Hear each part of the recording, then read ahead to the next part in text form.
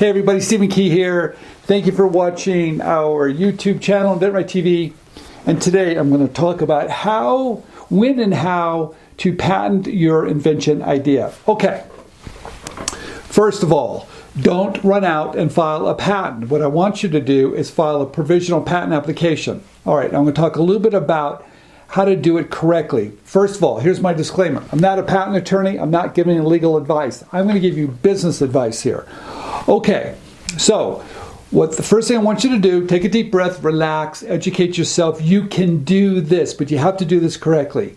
All right, when you first start out, you're going to make sure that you really have a new idea. And I talk a lot about this by studying the marketplace because you really want to know your point of difference.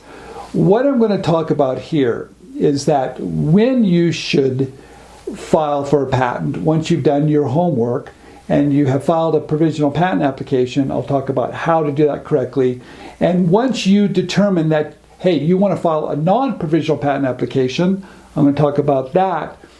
But how to do this correctly. So when do you do it? When you've done your homework, you've tested the market, you filed that PPA, and you've done a good job. I'll get to that in a minute. Then, after that year, within that year, you can decide, okay, if I want to file a non-provisional patent application. So, let's dial it back just a little bit, because I think it all starts with filing a provisional patent application that truly has value in the marketplace. And that's what this video is also really all about. And I'm going to hit all these points because I've got great notes here for you to do this correctly. If you file for a patent that no one cares about, that has no value, you've just spent a lot of effort, a lot of time, a lot of money on something that's just a waste of time. And realize that most patents today are basically worthless. All right, so you have to do your homework. All right, so here you go. All right, so you first start off, when do you file? When you determine you have a good idea. So I'm not going to talk a little bit about how to do that, but when you determine, hey, I want to go forward, this is what you do. The first step is really to understand, and like I said, you're going to file a provisional patent application first. And what's going to be in this application is all these things I'm going to tell you now. Your point of difference. Number one, James, put it on the screen. You know your point of difference. And how do you do that? You do that by doing a Google image search, a Google shopping search, and look at all the similar ideas that are out there and make sure yours has a great point of difference. Wow, you don't have to reinvent the wheel. You don't have to come up with something completely different, but your point of difference has to be big enough that people truly want it and will spend money for it. All right, you also need to do look for prior patents, do a prior art search, and make sure you're not stepping on anybody's toes, but you really have a point of difference. And I talk a lot about that, but that's really the number one thing to do at the very beginning when you file that provisional patent application, which we call a PPA, is know your point of difference.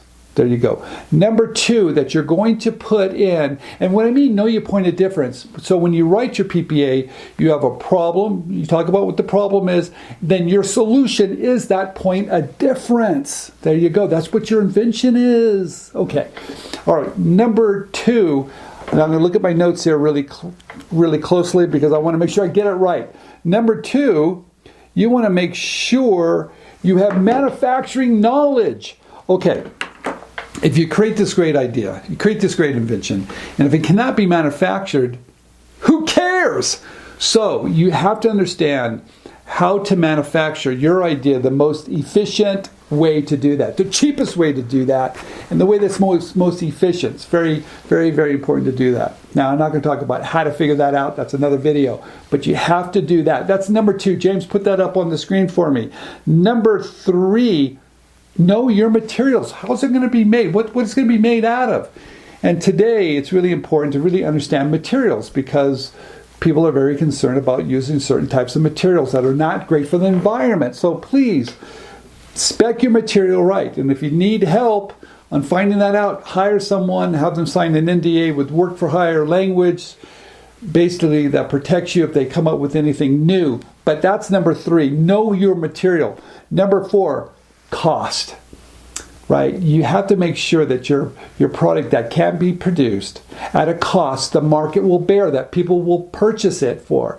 If you come up with a great idea, a great invention, right, and you know how to manufacture, and you know the material, but somehow the cost is too expensive that the market won't bear, that people won't purchase, who cares? So understand your cost.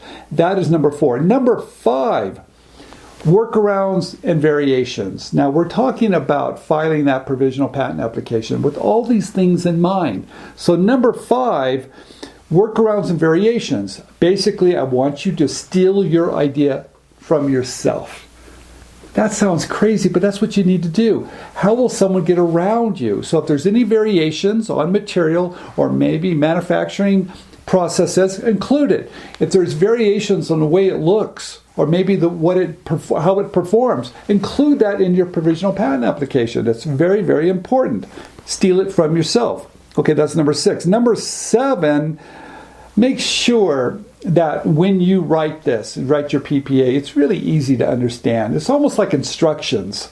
I tell everybody, when you get this package in the mail from Amazon, and it comes in a box, and it has these instructions because you have to put it together.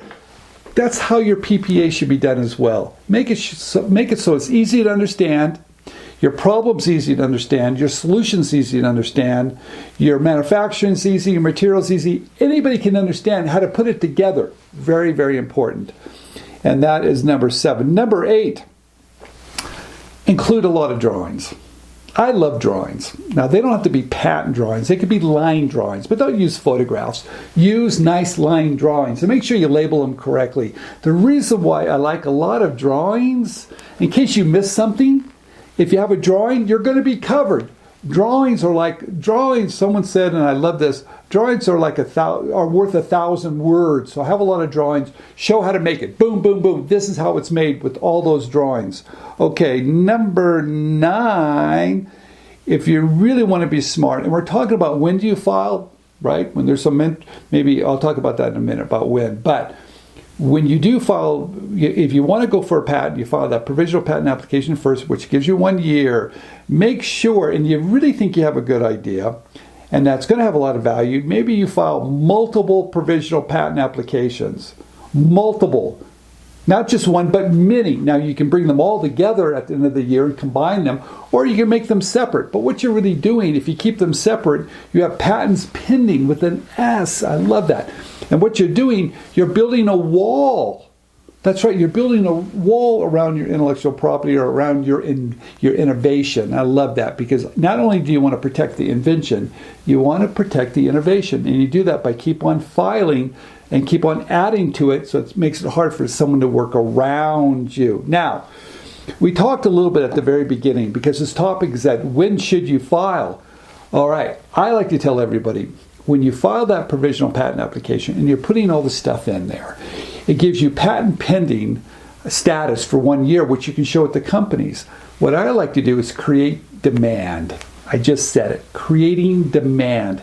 And the reason why I like to create that demand, it's easier to license ideas when you create demand. It's easier to raise money. It's easier to get people to join your mission. It's just easier if you create demand. And you can do that by having good marketing material, filing a good provisional patent application, and then start showing it to people that might be interested in it. Maybe it's a buyer, maybe it's a huge retailer. It does not matter. But take away risk by creating demand. All right, so during this video, I did very quickly all the different things that you need to consider, right, when you do file, when you're going to file for a patent. But you're going to file for a PPA first, a provisional patent application first. That gives you that 1 year to test it. And you're going to add all these things to your PPA to truly give it value, so when you do file for a patent, your patent attorney or your patent agent can pull all that information out of your provisional patent application, because you covered it in so many different ways.